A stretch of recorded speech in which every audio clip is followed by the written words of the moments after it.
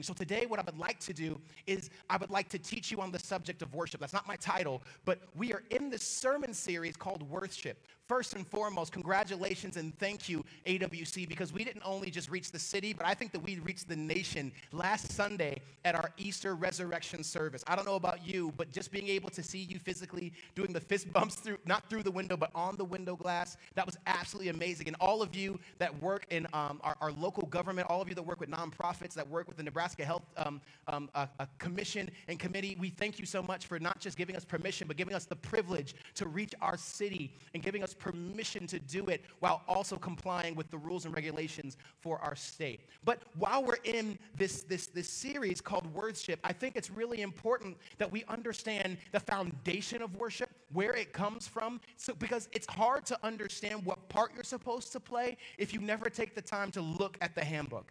It's really difficult to understand worship if it's something that you show up late to on Sunday morning and you're hoping that we get out of it early at once it's on its third or fourth song. It's difficult to understand worship when you think that it's a set list. Come on. It's difficult to understand worship when you think that it's a key change, or you think it's Hezekiah Walker versus Carrie Job, or it's a strum of a guitar versus an organ hit.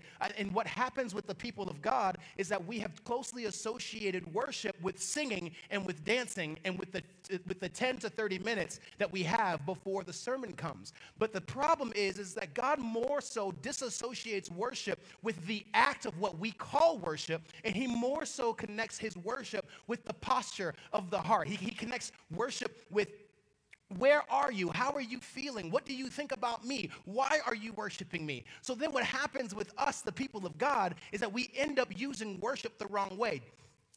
Dr. Miles Monroe, Dad's mentor, Dad's father, the man that really has still been leading our lives, because we know that he's on vacation, right? He always used to speak to us about worship in the sense that wherever you are in your worship, God gets like the aftertaste of what that is. So if you're frustrated, God gets your worship, but it tastes like frustration. Like if you're sad, he gets worship, but it sounds like sadness. If you're in sin, then he gets the taste of sin. So one thing that we have to understand as worshipers is that we can begin to mismanage this tool called worship because we don't know how to use it.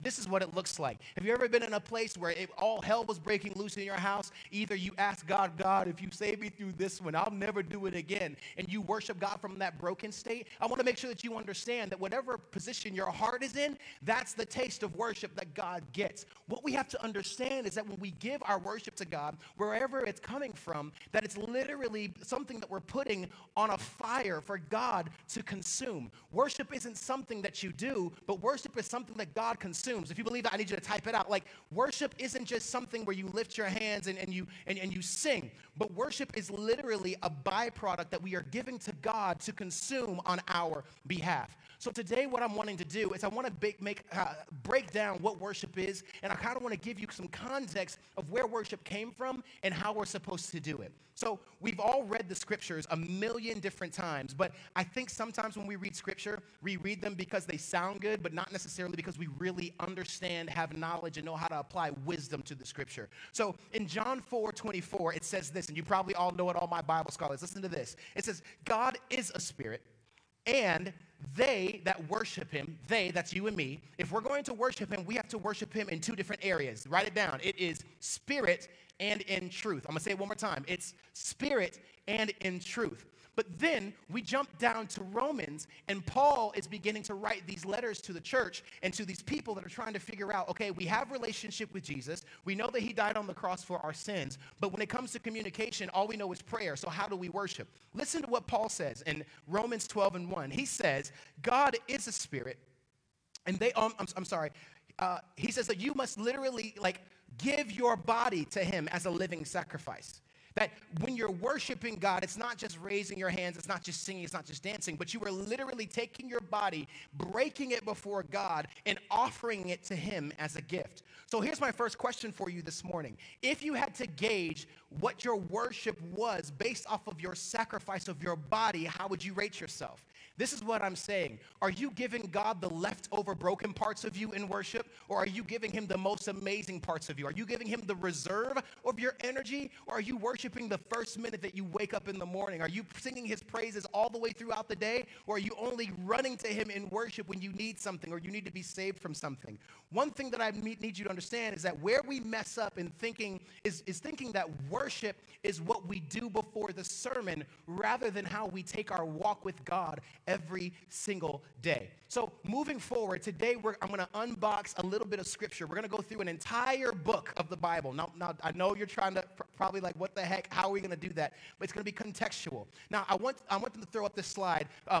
Context. Do you know what context means? So context basically means the circumstances that form the setting for an event, statement, or an idea, and in terms of which it can be what? Fully understood and assessed. Before we jump into the word today, I want to teach to you. I don't want to preach at you, but I want to make sure that we understand this concept. When you're reading the word of God, sometimes where Christians stumble, where we fumble, and where we trip up is where we try to take the word of God as it was written thousands of years ago, copy and paste it to today. And a lot of people, when they don't line up, what they do is they'll say that the Bible is irrelevant, God's not speaking, or the word of God is dead. But what the word of God is supposed to be looked at is in this lens of context. Context basically means this. Something that happened 2,000 years ago can be relevant today if I look at it through the lens of how today would look at it. So we're going to talk about sacrifice. We're going to talk about killing, not killing animals, but sacrificing animals. And I know that if PETA's watching right now, they're like, there's no way that you're sacrificing animals, and we don't want you to take your dog or your cat or your hamster or go get a chicken breast and cut it in half. No. Every time you see the word sacrifice, instead of seeing a lamb, instead of seeing a goat, literally see yourself. Whenever you see worship, don't think about what you just did about 10, 15 minutes ago. Think about how you live your life. Like, context is taking the word of God and stripping it down so that it makes sense in your now. I know that this is so important because so many of us right now, as we watch the news, we take it, we copy and we paste it to our lives, and then we lose our faith. But what you need to understand is that the same way that you look at the word of God and you apply it to your life in context, you also need to apply everything that you're hearing, that you're seeing on social media, that you're seeing on the news. You need to apply that to your life with context. Yes, this is what you're telling me to do, and yes, I'm going to comply as far as wearing my mask, not going out all these different places, not having every other person at the crib. But as far as it beings with context, I use my faith. So yes, I'm going to do what you're telling me to do, but my faith says that every time that you put something on the television, I'm supposed to drop to my knees and call on to God. Every time that you tell me I'm supposed to shut in and shelter, I'm supposed to be looking for other opportunities to bless my neighbor, to bless somebody else. So where the people of God, where we begin to miss it with worship, and we begin to miss it with our faith, is that we take things out of context. But what I'm hoping today is that I can give you a lens that you will be able to see your worship correctly and see the role of God in your worship correctly. Are you ready? I said, are you ready? All right, let's do it. So listen to this. The book of Leviticus. So many times when we read the book of Leviticus, there is this misnomer that the book of Leviticus was written by the Levites, or it was written for the Levites, or Aaron and his sons, that they wrote all of these things down when they fled into the desert while everybody else was worshiping calves. But one thing that we have to understand as Bible scholars, as kingdom citizens, is that the word of God is literally a collection of stories that are kind of out of order, but if you read them in an order, it tells you the entire story from Eden to where we are. So Leviticus being the third book of the Bible, it comes in succession to Passover. It comes into succession where Moses and the people have left out of Egypt, and now they're in the desert. So I want to make sure you understand something. Pastor Martin, as we were visualizing and as we were observing a Passover this last week. What we did every single day was what the Israelites were doing in the desert. So where I'm picking up today in our sermon series, Worship, is where Pastor Martin left off. So at this point in the book of Leviticus, I want you to understand a couple of things. That this book is written by a priestly source. It's anonymous. We don't know who it is, but we can pretty much assume that there was somebody that was hired by Moses to sit with him while he spoke to God. Or after Moses spoke with God, he would come and he would recite what he had with God with this man. Because the book of Leviticus is basically a memoir or a dialogue between Moses and God while he went up to the mountain for the people. You remember the story that God delivers them out of Egypt. There's the plague. There's the 10 plagues. There's all the darkness. There's the death angel that comes. He tells his people, take the blood of a clean animal, the first fruit, right? Take the blood, put it on top of the doorpost, and I'm going to pass you over. Once that happens, Pharaoh's going to let you go. You're going to be free. So what happens is after that, Moses takes the people into the desert. Then Moses goes up to a mountain. He has this amazing opportunity to meet God. He gets these 10 rules that we call the what? 10 commandments. He comes back down to the people, but the thing that happens is that while he was up in the mountain, the people that were down on the ground, they kind of lose their mind. They start worshiping false idols. They start taking the gold that they took from Egypt, and instead of giving it to God, they end up making gods out of it. I want to make sure that you understand something. Sometimes you can take your worship, and your worship is supposed to be a gift to God, but sometimes we take our worship and we make an idol out of it. I know I'm talking to you. I'm tap dancing on your big toe. Instead of taking the gold that they took from Egypt and offering it back to God as a first fruit in the desert for delivering them from slavery, they took the gold and they made an idol out of it and they worshiped it. So my second question to you this morning, the first question was, how would you base your sacrificial worship? The second question is this: does your worship idolize God or does your worship idolize itself? So many times we get so stuck in the physicality of worship. How high can I lift my hands? How many tears can I draw? I know that they're going to have a podcast on Sunday, so how loud can I yell from the fourth row back so that somebody hears me on the podcast at the 7-minute mark? No. It's not about the physical part, because if you begin to worship your worship, then you're telling God that your worship is more important than him. Worship is a gift that you give God. One thing we have to understand about service is that the only part that's for God is our worship. The only part for God is our worship. Anytime that the pastor is up here teaching, Pastor Martin's teaching, if we're on Facebook, if we're on live stream, if we're on YouTube, God, it's not that his ears are closed, but the only part that is for him, the only gift that we can literally give God ourselves is worship. Think about it. First fruit is a sign of worship, but first fruit is you giving God a piece of what's already his. Worship is the only thing that you can give God. So listen to this. In the book of Leviticus, there's the 10 plagues, there's the death angel, but then God visits them and he invites the people back into covenant with him in the desert. Moses receives the 10 commandments. The people of God, they were trusted to honor God with their obedience, but then they break that covenant by what I was talking about earlier, by worshiping false idols and committing acts in direct violation with the promises they made. Then listen to this. So God's want was to come in the midst of them and to live with his people. And they would do these things called tabernacles, where when they left Egypt, they couldn't worship because they didn't have a place. And then once they moved to the desert, they also didn't have a place. So they literally had to make these tents out of sticks and stones and sheets. But since they were moving around, they had to be able to be picked up and moved around. So as you can imagine, anytime that they wanted to worship God, they literally had to make a place for him to meet them in. My third question is this: right now where you are, is your worship in the building, or are you able to set up a tent anywhere and meet God?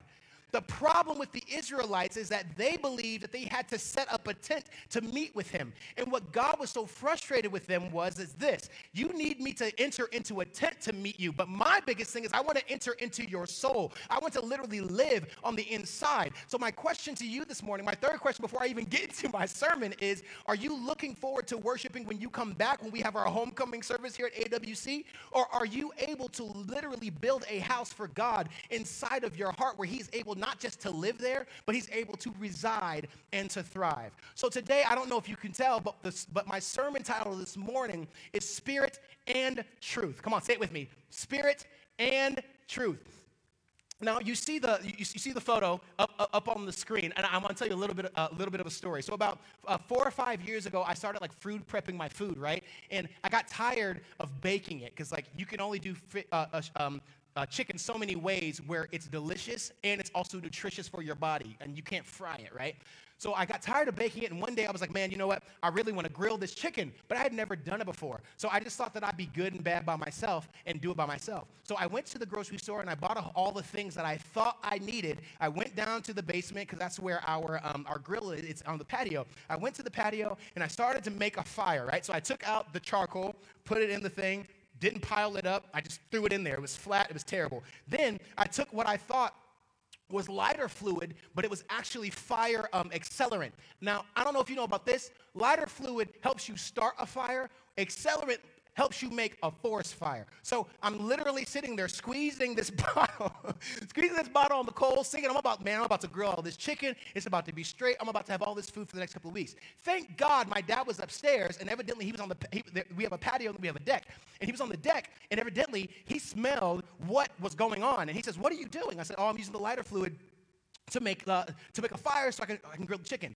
Dad snatched the accelerant out of my hand. He marched me inside, and he says, you were about to blow up the entire house. And I was like, no, this is lighter fluid. He says, no, this is accelerant. So then basically what I asked him, I said, so what am I supposed to do? This is what he said. He said, the only way that you're going to get your chicken to be grilled is if you have all the proper ingredients.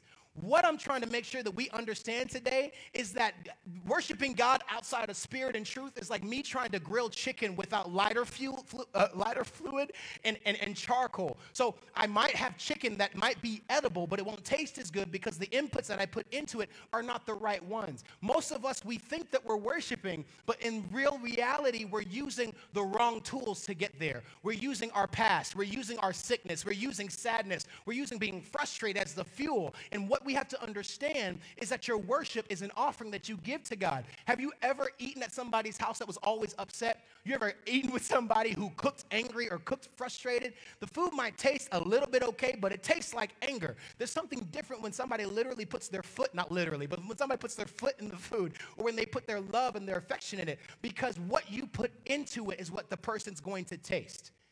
Write it down. What you put into your food, what you put into your offering is what the person is going to taste. So this is my first point for today. I want you to write this down, that worship begins on the inside. Now remember, before they were out in the desert, Moses had this opportunity to speak with God privately on the mountain. He was literally in God's space. And we understand that better is one day in your court than 1,000 elsewhere. Like one day with God is 1,000 days. Like you don't know how long he was up there on that mountain.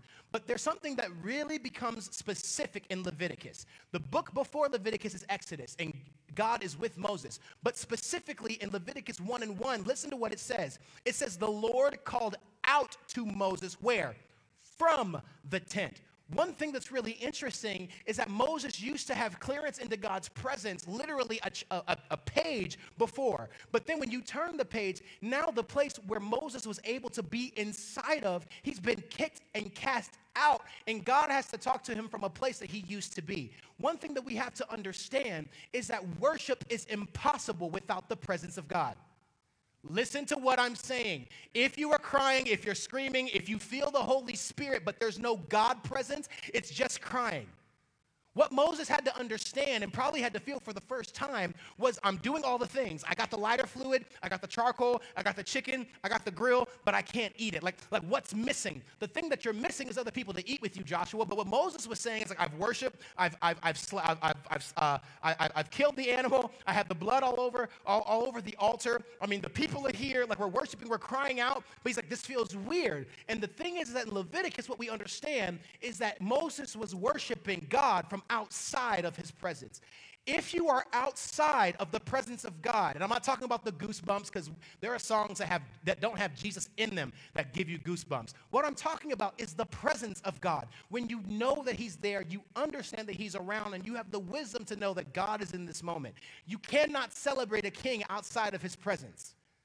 So there are so many people that say that they have a worship life, but they have no relationship. That's why, number one, worship begins with relationship. I want you to write it down. I want you to write it down in the chat. Worship begins with relationship. Secondly, what we have to understand is that God wants to be as close to us as possible. Think about it. God created us as Father, which means that we're his children, which means I don't know a good father that doesn't want to be like totally like smothered by his children when he opens the door. I don't know a good mom or a good dad or a good parent that doesn't want to walk through the door and like 3 or 4 tiny bodies like literally level them at the door. So you have to understand this frustration that God has with Moses and that God has with his people. So listen to this. The book of Leviticus is how God provides a way for unholy beings to be made over and able to re-enter into relationship with him. He doesn't want to fix your worship life. What he wants to fix is your relationship with him. So the entire book of Leviticus is God laying out his law with a one-on-one conversation with Moses, telling him, this is what you're going to tell the people. This is how they get back into relationship with me so that their worship actually makes sense. Because remember what we said before, worship without relationship means absolutely nothing. But when we look at this thing, remember what I said. It says that the whole book of Leviticus is how God provides a way for what? Unholy beings. One thing we have to understand is that God is holy. That's my third point today. We sing the songs, only you are holy, God is holy, holy, holy are you, Lord God Almighty, right? We sing the song and it sounds beautiful and it's absolutely amazing. You turn that track on a road trip, everybody in the car is slain. Trust me, in the Williams household, wherever we're going, you turn that joint on, it's a wrap. But the problem is that the people of God don't really understand what the word holy is. So I'm going to take you to school really, really quick. So listen to this. Holy in our English derivative and our English language means to be set apart or to be unique. But if you really want to understand the Word of God, you have to understand that the Word of God was originally written in 2 different languages, in Greek and in Hebrew. So remember what we were talking about, context. When you take a word out of its original translation and you translate it into another, you'll lose some of the power of what's there. The word in the Greek, holy, literally means agios. What that word means is that it's different. It's unlike the rest. And this word in the Greek, holy, means unable to be in the presence of unlike creatures. Meaning that if it's powerful, it can't be in places that are unpowerful. If it's good, it can't be in places that are bad. And if it's God who is holy, that means that he cannot have anything in his presence that is what? Unholy. So listen to this. So if God is holy, then his space is holy. And if his space is holy, then everything in his space must be holy. His space and holiness basically means that it's full of his presence, it's full of his essence, it's full of life and purity.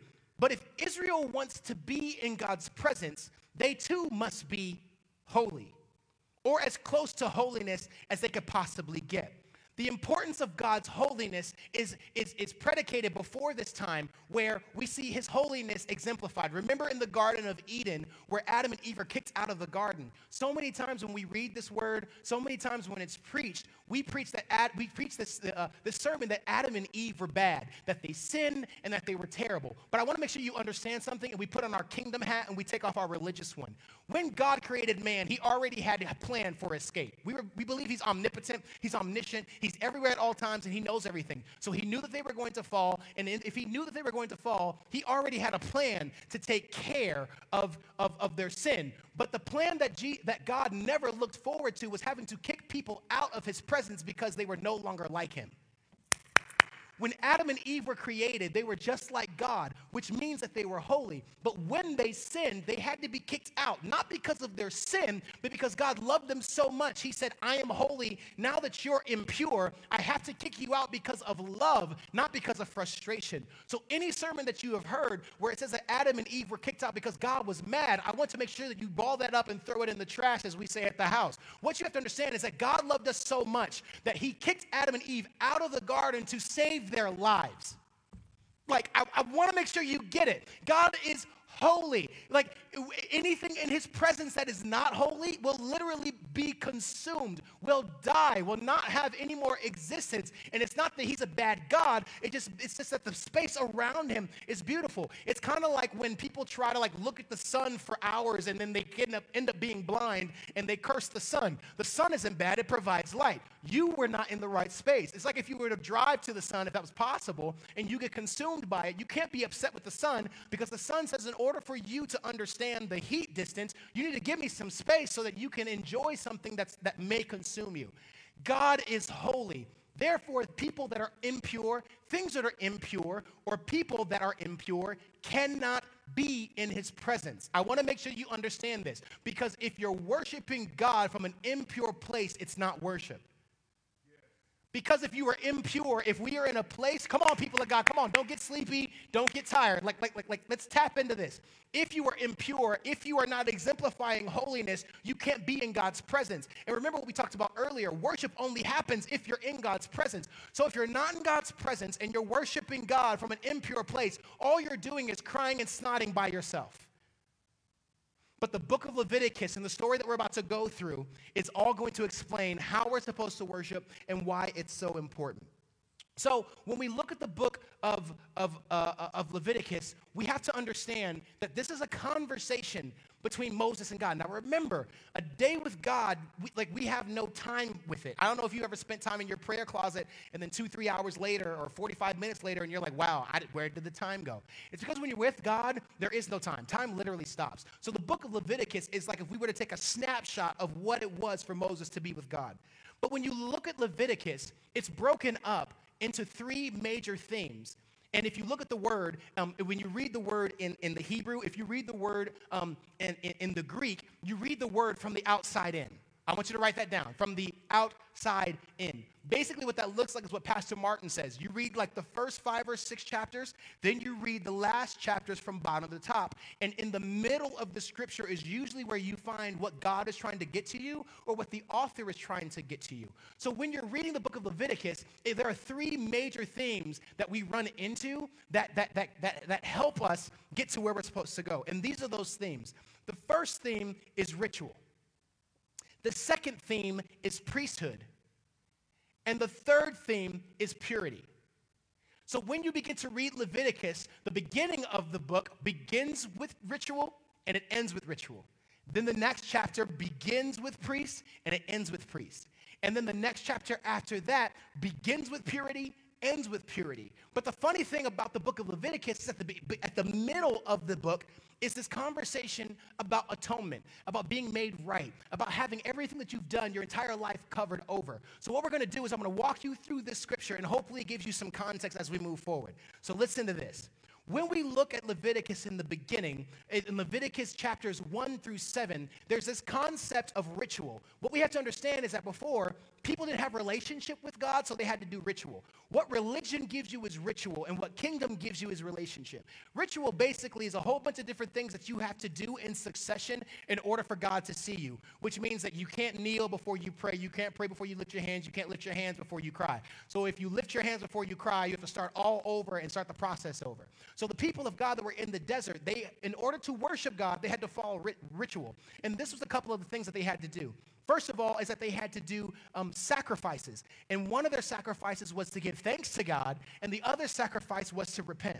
So one was to give an offering of your first fruit, basically giving God back what he had already allowed you to get. If you planted corn, you gave him a piece of corn. If you planted hay, you gave him a piece of hay or barley or wheat or whatever that was. As saying, God, thank you so much for what you've given me an opportunity to have. The other was in repentance, when you took an animal that was the best of your flock, you killed it, you burned it on the offering, and you said, God, I'm so sorry for what I did. Would you please forgive me?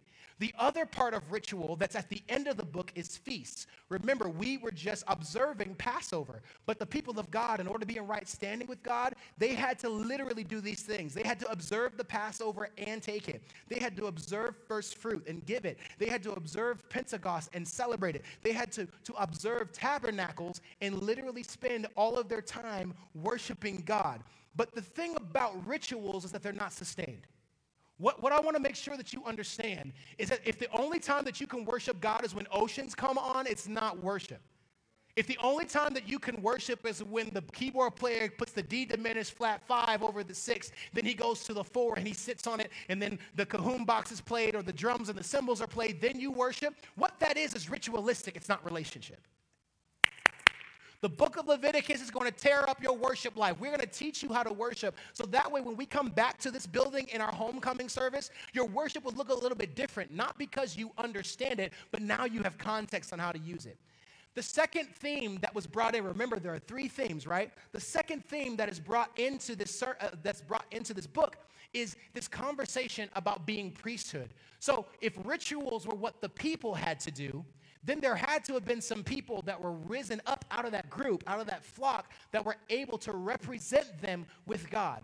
What we understand in this story, if you're following with me, is that Moses had a really good friend named Aaron. God gave Moses Aaron because he was his homie. He helped him talk. Moses had a stuttering problem. Moses couldn't speak. They also said that Moses, like, he literally stuttered over himself to the point where he was unrecognizably like deaf. Like, people couldn't, like it was almost as if they couldn't hear because he was talking so bad.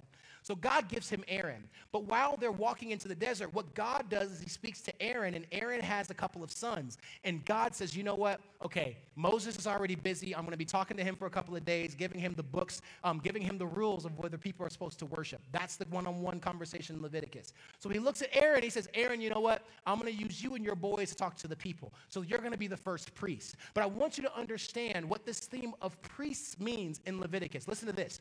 Priest means worship is how you represent.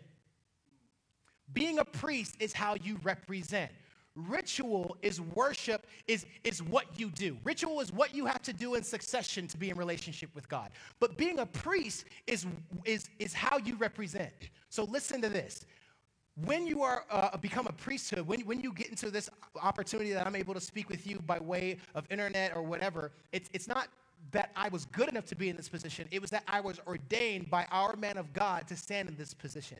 So what happens with Aaron and his boys is that in Leviticus 8 in the 10th chapter, they end up being ordained. So Aaron and his sons are chosen on behalf of Israel to represent the people. So basically what they do is they represent God to the people, and then they go and talk to the people and figure out what's going on with them, and they take the people's requests and they represent themselves back to God. But there's this problem when it comes to being a priest. There are these things called qualifications, because somebody said write out qualifications. Every person that you hear standing behind a pulpit, that you see with a Bible, that looks good on television, that looks good on Facebook, might be a priest. But the question is, were they ordained, and do they follow the qualifications for their position? We'll get to that later. Aaron and his sons had to understand, if we're going to be called to be priests, there are some qualifications that we have to live. And these are the qualifications that they had to live by. Firstly, is that they had to live at the highest level of moral integrity. Think about it. They're literally representing God to the people and vice versa. They can't be thinking about if they're drinking or if they're smoking or if they're sleeping around or if they're trying to figure out where they're going to get their next hit from. Not that smoking a joint or drinking or sleeping around is necessarily bad or evil, which is sinful, which God has blood that will take care of it. But if you're going to be a priest, if you're going to represent me as God, there are certain conversations that we shouldn't even be having. Like we shouldn't even have to talk about alcohol. We shouldn't have to talk about marijuana. We shouldn't have to talk about drinking. We shouldn't have to talk about lying or manipulating or addiction or pornography or you don't think you're good enough. If you're going to be called to be a priest in my kingdom out here, Aaron, like you're out here in the desert. I can't be trying to talk to the people and I'm worried about you because you're hungover behind a tent. Like there are certain conversations, if you're going to worship God, they shouldn't be there.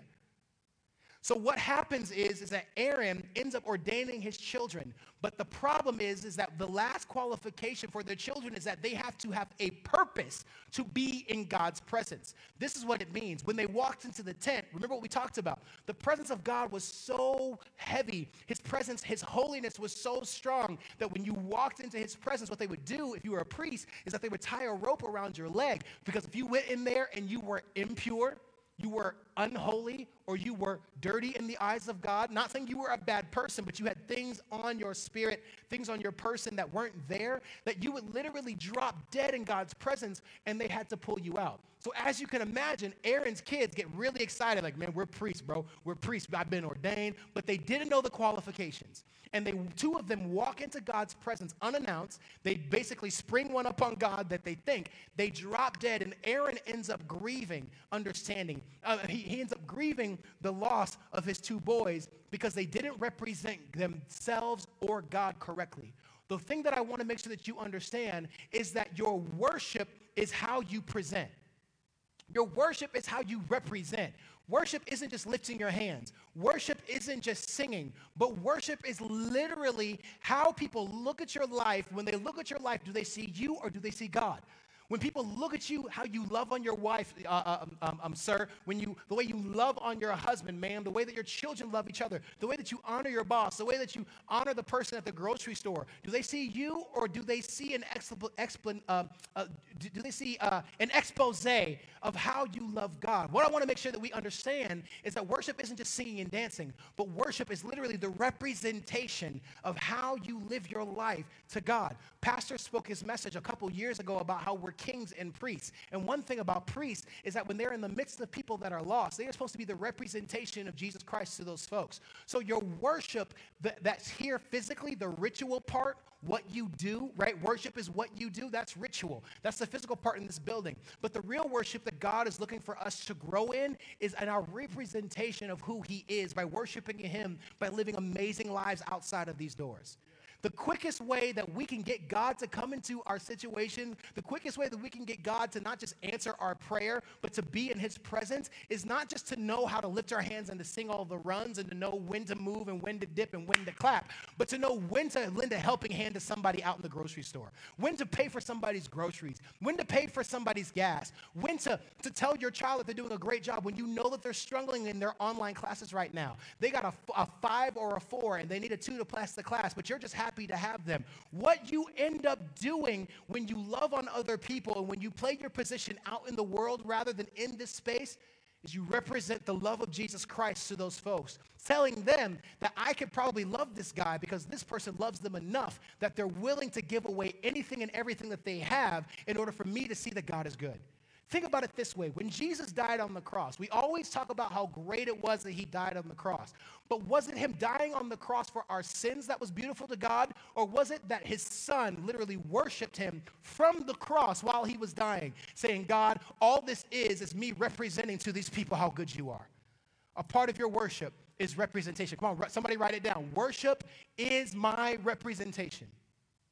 The third part of their worship, remember, Leviticus is in sections where we're moving towards the middle of the book. Let me know if this is good. I'm going to look to make sure that we're all trekking. The third part of our worship is that your worship is how you live.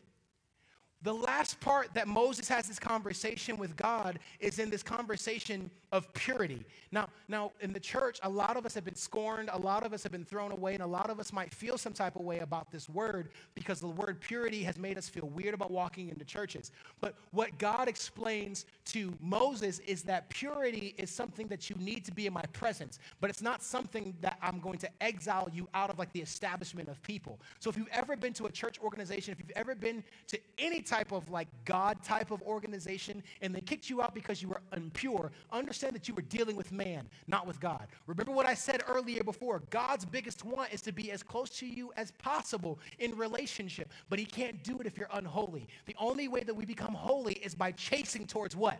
Purity. So purity in your worship is how you live. So in the book of Leviticus in chapters 11 through 15 and then 18 through 20, Moses talking to God, God gives Moses these understandings that there's two different types of purity that I need for them to have. Now, remember what we talked about, the word context. What I'm about to read, a lot of you are going to say, well, I eat that, or I've done that before. Am I impure? What you have to understand is that what God is talking to Moses about is at that time, but it's different where we are now, and I'll explain a little bit of that in a couple of seconds.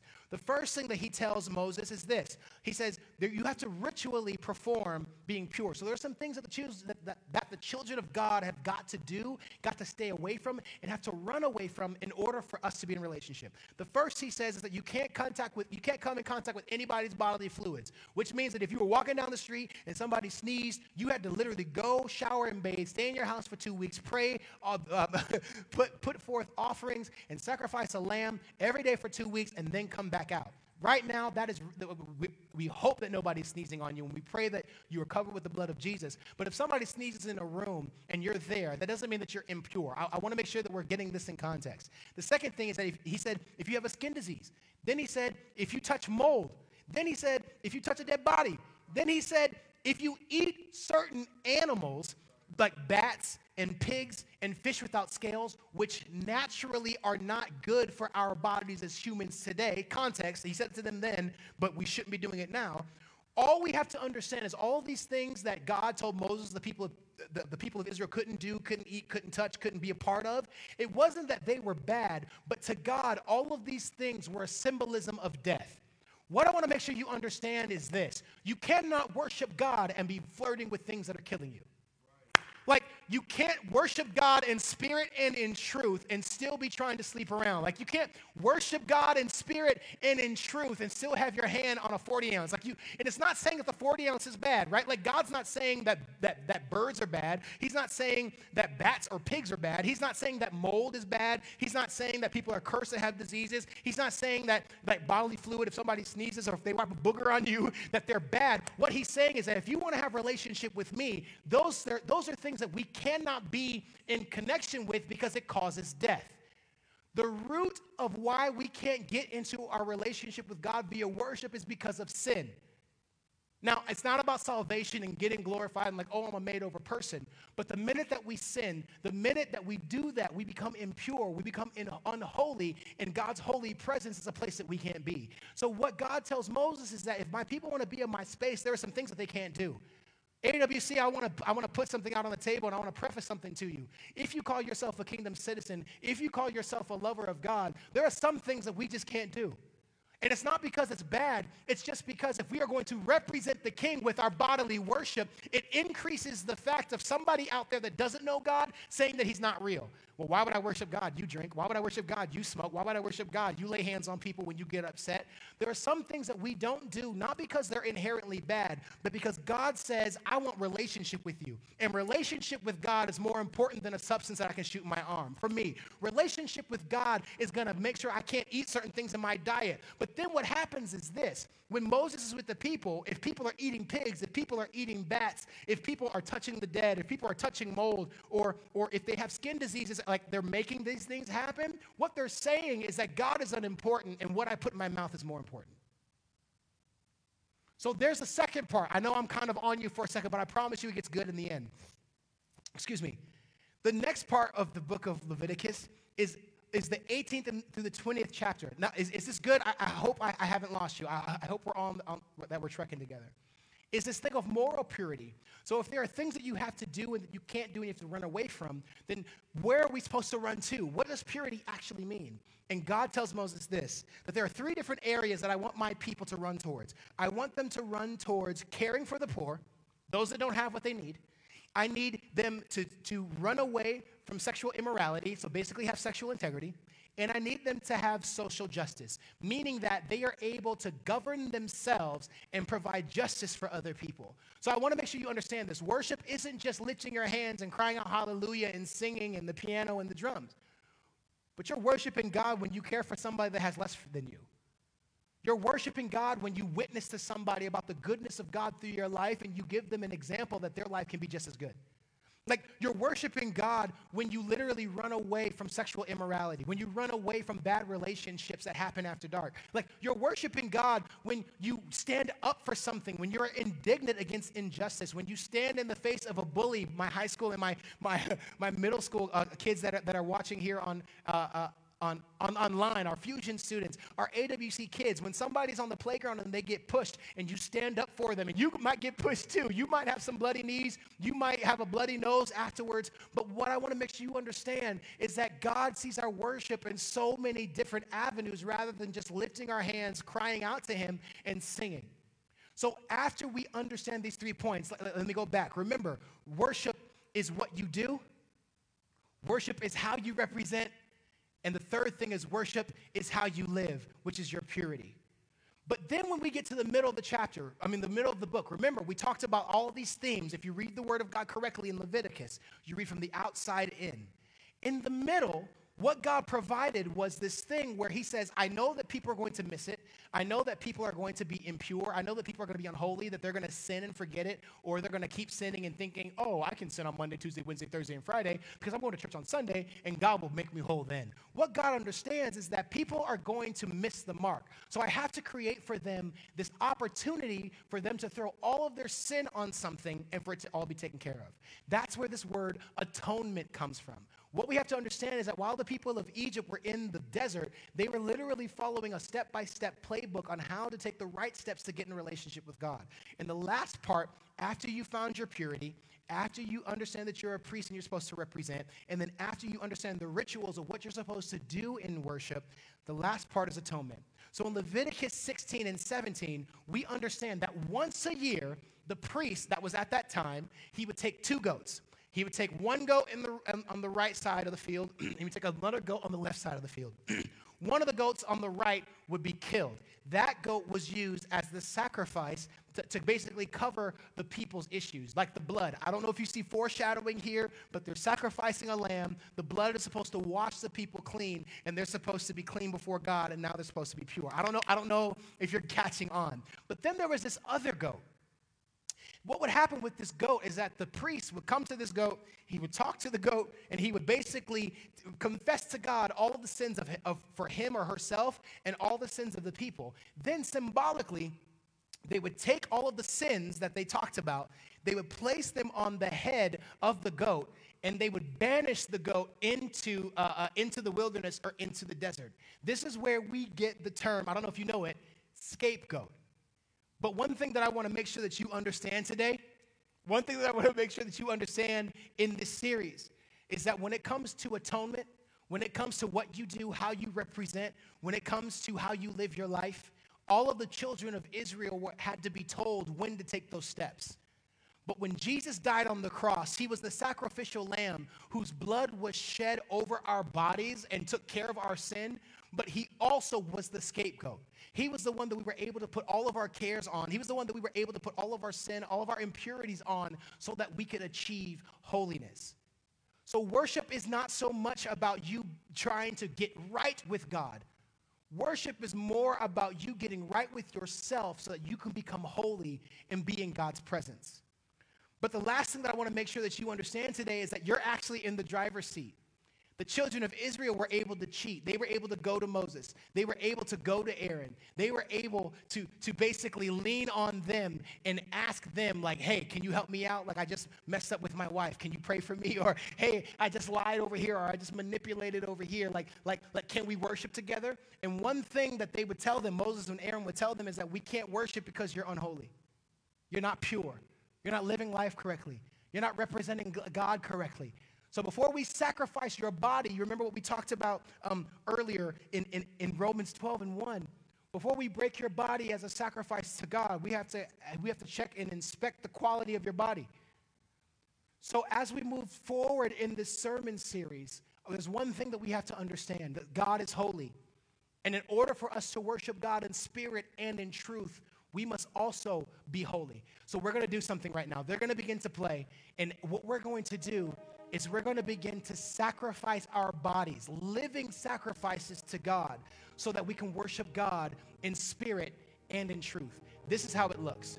When they take the goat and they would confess their sins to the goat, it wasn't that they were confessing their sins to the animal. It was more so that they were telling God, in an act to get closer to you, I have to put all of this bad stuff that's in the inside of me, I got to put it in something and send it away. This is the reason why God sent Jesus. He sends Jesus to the cross. Jesus dies, and Jesus becomes the scapegoat. But he doesn't become the scapegoat just for salvation. He becomes the scapegoat so that we can become holy and enter back into godly relationship with God the Father.